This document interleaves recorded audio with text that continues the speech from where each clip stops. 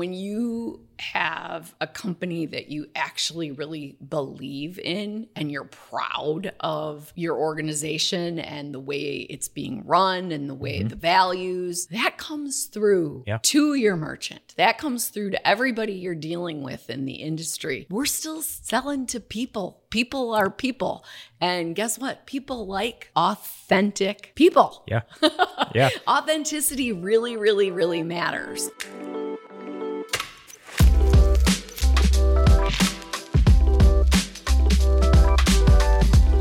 Hey, retail fans, welcome back to Retail Oriented. I am your host, Mike Fowler, the VP of Retail Strategy here at the Sales Factory. And today I am really excited to welcome a special guest, somebody that I've known for almost 20 years and a lot more hairstyles than that. She's a great friend. She's the former president and owner of Empire Level and the current SVP of Business Development here at the Sales Factory. Help me welcome Jenni Becker. Jenni, welcome to the show. Thanks for having me. I'm excited to be here. This is going to be a fun conversation because Jenni and I have got a lot of history together, and she has got a wealth of knowledge because she's seen this industry and retail from a lot of different sides. So we're going to kind of dive into that today. But can you first start us off with just kind of your background? How did you get into it? I know it was a family business. So can you walk our listeners through how do we get here today? Sure. It's hard for me to believe that I've been in this industry for as long as I have because it was never, ever the plan. Went to school and got a degree in education and literary studies, got my master's in education, was a school teacher, wanted to become a school principal, was working on a PhD to become a school administrator. Never did I think I'd get involved in the family business. I had worked there summers, in the factory. Making hand tools. And in 1997, my stepdad said, come and try it. You'll be 25 in a year. And if you hate it, go on and do what you were going to do. And so I said, that seemed logical to me. I was always about trying something new. Sure. I learned every facet of the business. I first worked in supervising in the factory and then moved into purchasing. And I did a rapid fire throughout our whole business. And a year later, there was no way I was leaving.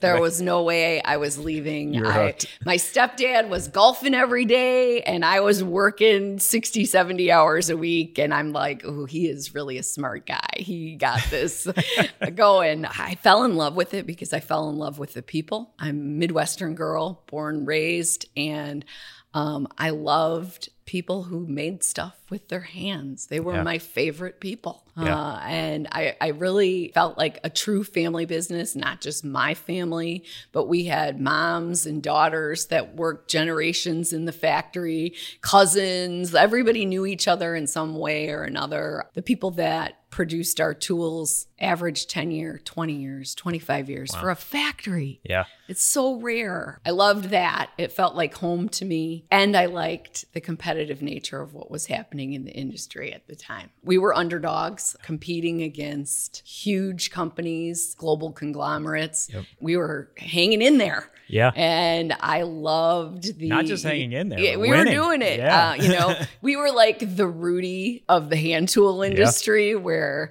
they shouldn't even be able to compete and they're showing up and they're still doing it. And so it was twofold. I loved the idea of just making things still, real things, tangible things. And then those tools were used to build other things. Like it felt really good, but I also liked the competition. Yeah, that's fair. That's fair.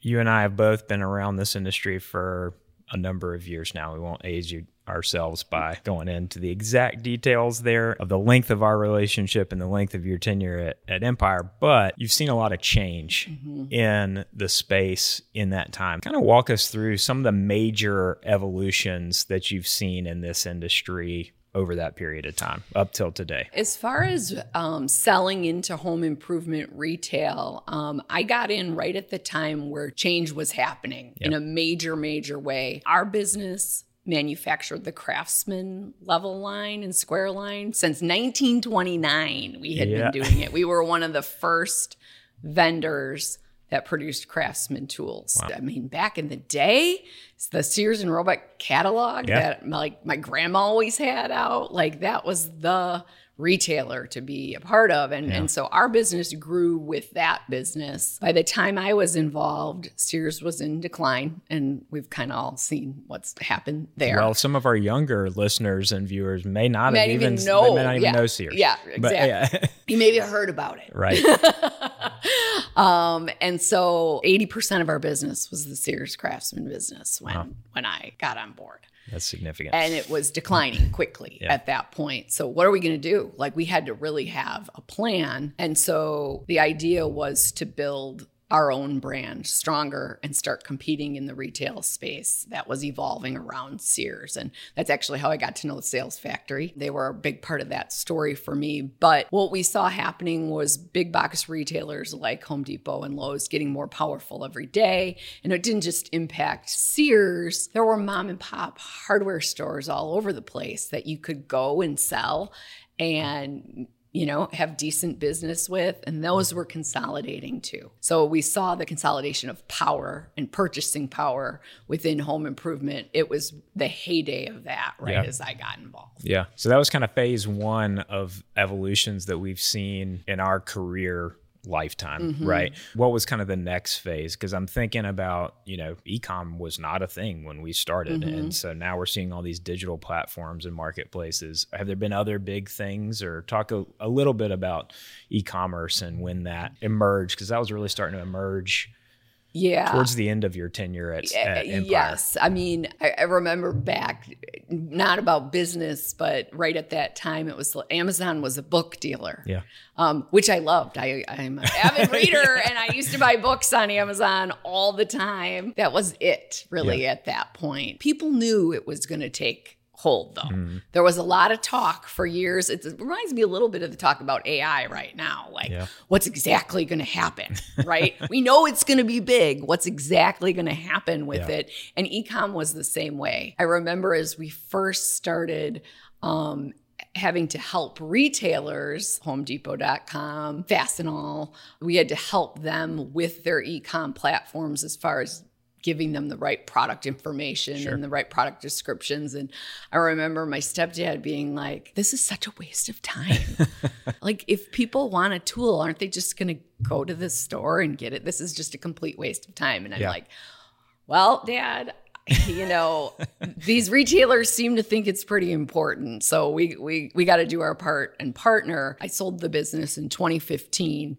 And by then we were all ordering everything, ordering stuff online, including tools. And I mean, I don't see that going away. I also don't see the brick and mortar retail space going away. Sure. What we've seen is this connection between I'm looking on my phone, I'm looking on my tablet, I'm researching this, I'm finding the better price, I'm standing in front of a set at Lowe's while I check to see the price at Home Depot. There's a lot more power in the consumer or the professional contractor consumer today with all that information. It's sort of like it all goes downhill. Manufacturers lost a lot of power to these big box retailers, but big box retailers lose power to consumers today. And so it's kind of what comes around and goes around, and the power dynamic seems to be shifting more and more to the individual, which I don't think that's a bad thing, actually. I think that's an okay thing, especially in a country like ours. That's all right. That's an interesting observation, because it's kind of who has dictated the trends in different categories and dictated the direction of the marketplace has changed a lot since we've been observing this, right? From manufacturers to saying, this is what we're making and this is what you're going to get, to retailers saying, hey, we need this because our consumers are telling us this. And now all the way to the consumer, which is saying, all right, Mr. or Mrs. Retailer, you don't have what I need, so I'm going to Amazon. And it's changed quite a bit in who's dictating terms. Yeah, exactly. So to speak, if I have 10 choices right from my iPhone. So you better cater to me because I got lots of choices out there. That's the power of the consumer today. Just thinking about the evolution of the marketplace in your time, how has the relationship between manufacturer and retailer changed, if at all? I've seen that shift into, I think, a nicer place than it was for a while. The large brick and mortar retailers back in 2000, they could call the shots. Yeah. And they loved to pit manufacturers against each other and negotiate the best deal. Who wouldn't? It makes good business sense. I get it. Back in the day of shootouts and line reviews that would last all night long, and everybody had to be there and go in and out of the room and negotiate back and forth, and you'd see people sweating, and some people's whole business was on the line because of how much volume those retailers could do. There was a huge differential in power, and the manufacturer felt it and sometimes resented it. Nobody likes to be controlled that much. So it felt like a fight, like you were going into a boxing match. I feel like what happened is retailers got programs that were cheapened. If you were going to negotiate us that hard, well, you're going to take cost out of your product. Maybe you could have made something domestically. Now you're going to go overseas. And the programs that the retailers got weaker. Yeah. And their comps went down. And they went, oh, what are we going to do about this? Like, why? Oh, we actually need to partner with the manufacturer to give the consumer the best program. And so I saw that shift. It actually didn't take very long. I would say right as the 2008 crash happened, there was this, we better work together. Feeling that went on. All hands on deck. And data became super, super important, where if you could come in and present to the merchant solid information about why things were happening the way they were, and where the price point progression should be, and what brands are going to the consumers aware of and clamor for, what features and benefits they care about with data. If you could present that, you became such a valuable resource to that retailer or to that merchant that they were willing to longer term partner with you and go, maybe we don't need a full online review, but let's just do a business review in your category because we need partners. And you can see that pretty clearly still today, where there's certain brands that are aligned with certain retailers, and now they have long-term good partnerships. It's harder to break in sometimes because of that. It just feels less one-sided today than it was, and offering a better program because you're working together with the retailer. Yeah. So that 2008 timeframe, you mentioned that's when data kind of really came into the fold as really important. That same timeframe, really understanding the consumer and talking to the consumer and then working together with your merchant that was the newfound solution and equation that was working out in sales, right? That's when it was starting to lift sales. That's when the recovery started. Exactly. Really in earnest, is because when those partnerships started. Is that fair to say? Exactly. I would say in 2002, you'd go into on a sales call to a retailer, and it was all about your product, right? You'd line it out on the table. It was features, benefits, why this product is better, which is important. That's not unimportant. Yeah. But that was the whole discussion. And by 2009, you'd go in, you'd have that discussion, but then everybody would pull out the reports and you'd show how sell-through was happening, how turns were happening. If you did a price test, say, and lowered the price by $2 in a certain region, let's analyze what happened. It turned into a lot more business conversation, almost secondary to product. Now, if your product was absolute crud and it was falling apart, no, you're going to have that conversation. But it really became more of a business partnership as opposed to I'm, selling goods out of my bag. Yeah, right. And that, as you said, is still the case today. And so it's important for manufacturers that are out there watching or listening to this, is the relationship that you're striving to develop with your retailer. Yes. A lot of manufacturers still think it's selling the products out of the bag. Here's the price for this one. Here's the price for this one. Here are the benefits. Can I have the business? And that's not really what works today, at least in big box retail chains, Yes. right? Especially. Yes. So I think that's important for our listeners to just kind of keep in mind and earmark, especially if you're trying to break in. There's a different expectation in some of these retailers than maybe the way that you've gone to market in traditional distribution centers or mom and pop or anything like that. It's just a little bit different and a different game plan is required. Innovation still matters. Awesome products totally still matter, but you better have the business case behind it. Of what it's going to do for the merchant. You know, if they're going to give you shelf space, they want the return on investment. So show them how that's going to happen. So you got to be really on your A game. You got to have the great product. You got to have the innovation, but you have to have the business acumen too when you go into those calls. In this kind of time period that we're talking about, we've seen some really powerful brands that have gone away. Retailers, brands, manufacturers, and we may have already kind of talked about this, but are there any of the other things, intangibles that it takes to survive now? Because it's not getting easier. Yeah. It requires more, as you just said. You got to have the cool product that is solving a consumer problem, but you also have to have the business case and the marketing and everything to back it up. Yeah. What are some of the things that are required? Those are all very tactical things, and those are the basics. Like you have to have those things. I think there's some softer things too that help with withstanding the weather, if you will. Authenticity in your brand. That sounds hokey, like especially in this world of everything so fake, right? And choreographed. But when you have a company that you actually really believe in and you're proud of your organization and the way it's being run and the way the values, that comes through to your merchant. That comes through to everybody you're dealing with in the industry. We're still selling to people. People are people. And guess what? People like authentic people. Authenticity really, really, really matters. And I think we've all met people who are really passionate about their business and genuinely care, and you want to be around them. It gives you energy. You can't fake that. Running your business in a way, if you're an executive or an owner or a leader, in a way that's genuinely authentic and getting out there and communicating that, I think is really, really important.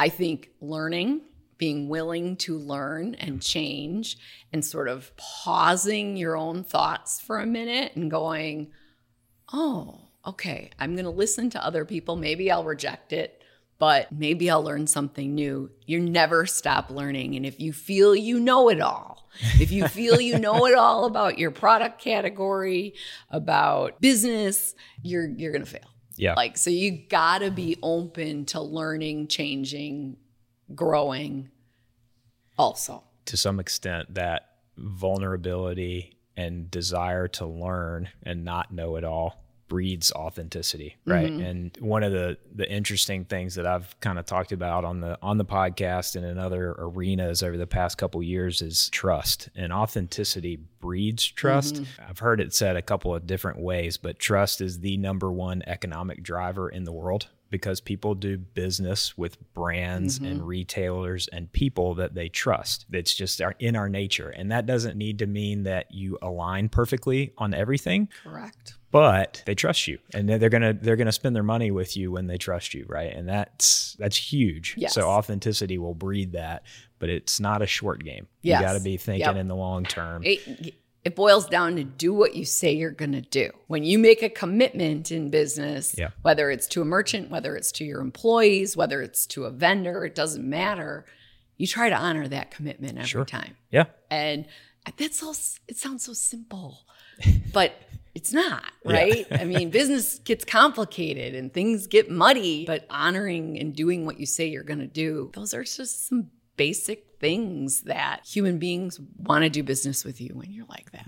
And a lot of times what I've seen is it requires sacrifice in the short term, but you're playing a long game. And playing the long game, building that rapport and trust and partnership with your retailer is what's really going to pay off down the road, right? Yes. We've been talking about the past, how to survive. What do you see coming down the line from the standpoint of manufacturers specifically, and how they're approaching their relationships with retailers and with consumers? What do you think the future of manufacturing looks like? Are there some things that you see on the horizon out there? Maybe not exactly how they're going to go because we don't know the future, but as key things to be paying attention to. The COVID pandemic gave manufacturers a little pause around the world, I think, right? Supply chains were disrupted. Here in the States and in Europe, people were worried about some basic needs that we have, and were we going to be able to get medication or whatever it was that we needed. We all remember the toilet paper. Yeah. Oh, right. The whole, right. Running around, going from store to store to try to find toilet paper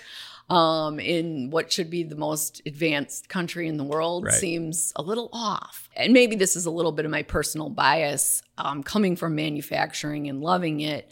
I do think people are going to be looking a little more locally around the world to make sure that they can supply people with what they need in their area. And so I'm hoping that there's some sort of a revival of manufacturing in the United States because of that. And it isn't necessarily about, competing with other parts of the world as much as it's common sense to make sure you can provide what you need for a civilization. That's a business opportunity. And I'd like to see more upstarts in manufacturing talking about that and saying that's why they are going to start a particular business or expand their manufacturing. We'll see if that happens, but I'd like to see it happen. So that's sort of a wish and a prediction all in one. Also, logistics are expensive. We're talking about fossil fuels and, the cost of oil, and like the idea that we can manufacture in one or two places and then spread it all over the world. There's a shortage of truck drivers.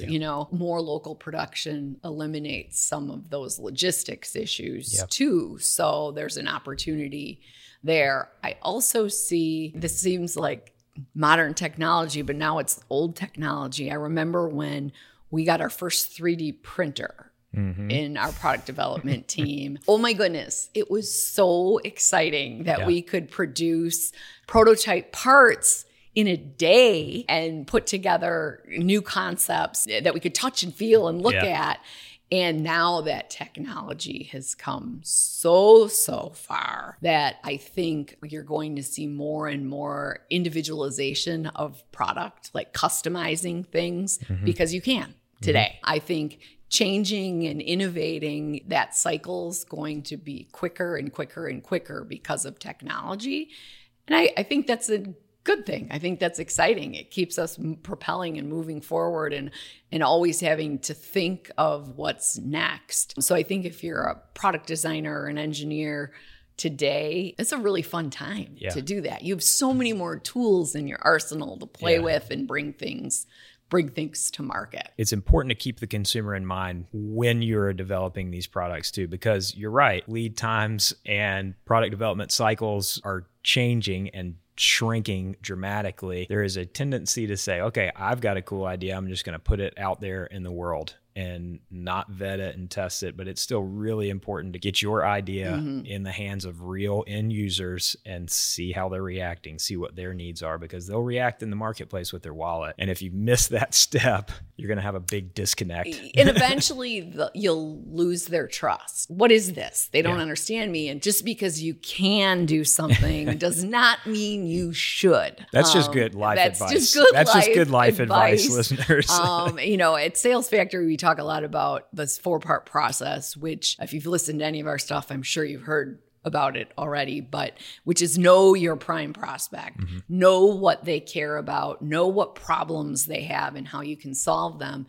And you always have to ask those questions as part of the product development process. And if you do, and you test it out every time, you're going to have success upon success. Yeah. As a small business, as a family business, as you're trying to keep pace and compete at this pace, what does that look like for them? Do you think there are any unique challenges there that they need to be aware of? I love the idea of more startup manufacturers in this country, right? But how do they do that? What is the approach and where are the pitfalls, I guess? Coming from a family business, and now I'm on the board of some other family business, and I'm working here, which is a family business. So I think family businesses are great. There's also a ton of pitfalls that you can fall into. Kind of goes back to the just because you can, maybe you shouldn't, which is just because they're family doesn't necessarily mean they should be part of the family business. I mean, it's classic, right? It's the age-old issue with family businesses is making sure you have the right people in the right seat with the right skills. It doesn't mean you can't share the wealth of a family business with family members not in the business. There's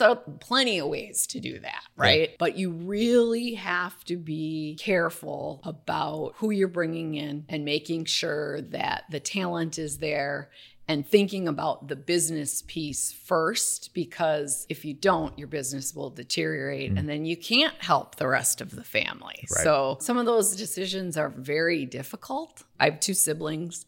They were not involved in our family business. It just wasn't their thing. Yeah. They weren't cut out for it. It wasn't their thing. They had some other opportunities from the family business, but they weren't involved in it. And my stepdad, he had some siblings that same thing. They weren't involved. And I think that's part of why we lasted as long as we did. It's fun to have that family business. And a small business is the same way, right? Yeah. You get to be buddies with your employee. Everybody knows each other so tight. If you can't step back and be that person that can make those critical judgments, hire someone who can. Yeah. It's a business first. It's a business first. Right. It's like being a parent where you're whining kid and you just finally want to give them what they want. Yeah. That's not always good for them in the long haul, right? Sure. Yeah. So it's similar to that, where you have to think about the long-term impact as opposed to short-term comfort. We've kind of talked about manufacturing in the U.S. as well as outsourcing and taking things overseas. How do you make those decisions in a good, sustainable, ethical way? And then how do you approach those decisions just from a business standpoint? Like, this makes sense, but this doesn't. Mm-hmm. And where do you start to draw those lines? My experience with that was tough.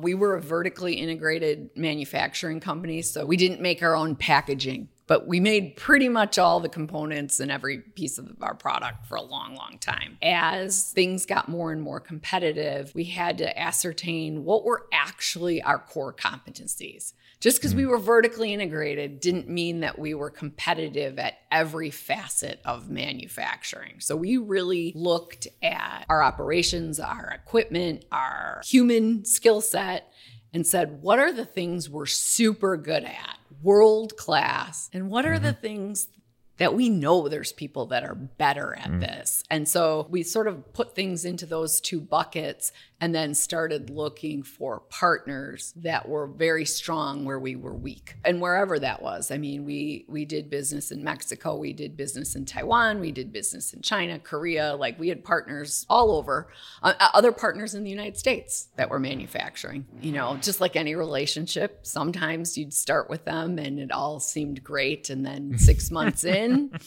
and you got to be willing to move on. Yeah, and find partners. I'll say our extrusion supplier out of Texas, we partnered with for 35 years. Wow. Their core competency was very straight aluminum extrusions, which is important in our product line. And they weren't the cheapest, but they had a core competency in something that was vital to our product. No different than finding the retail partner that works for you and you can grow with. Finding those vendors that you can actually have a partnership with is vital. They become part of your team. And you know, I had some very bad experiences where companies I worked with were deceitful and, you know, ended up in legal battles with them. And none of that is fun. So doing your due diligence, doing your homework. Price is important, but it's definitely not the only thing. Finding people that you feel like you have things in common with and can have honest conversations with, really. And I talk to some of the owners of those companies still today. They become friends of mine for life. Yeah. Some, not so much. That's fair. That's totally fair. I think I'm hearing kind of a common theme through this conversation, which is something that we haven't really touched on the podcast yet, but and correct me if I'm wrong, but I'm kind of hearing that there is trust in the core of relationships on all sides of your business, and developing that trust, whether it's manufacturer to extrusion vendor, manufacturer to consumer, manufacturer to retailer, and all around that, developing relationships that have authenticity and are developed on trust, that's where you can start to find some sweet spots, and you will see it down the line in the development of your brand, sales, sustainability, and being able to make those decisions that are challenging but lead to trust and doing what you say you're going to do on all sides is where it really starts to come together. Is that Absolutely. And especially if you're a small or a medium-sized business, right? If you're a really large company, you can hire all the people you need, right? You can go buy your aluminum extrusion company, and now you're vertically integrated. If you're a small or mid-sized business, finding allies, finding partners, developing them, it's imperative. I got to know Sales Factory because I didn't have a full marketing team at Empire. And I got to know Jed, the owner of Sales Factory.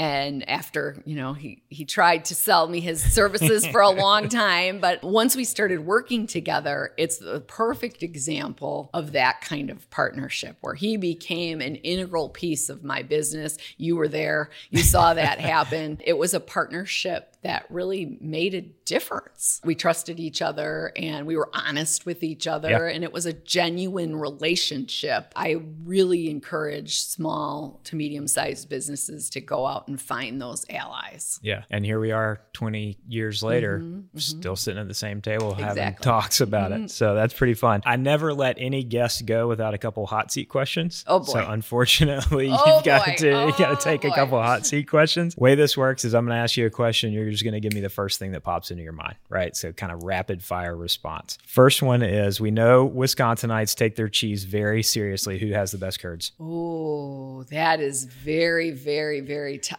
The best curds I'm from Waukesha, Wisconsin. So it's a teeny town outside of Milwaukee. There is a restaurant bar called Tally's right down the road from our house. Yeah. I'm going to say they have the best curds I've ever had.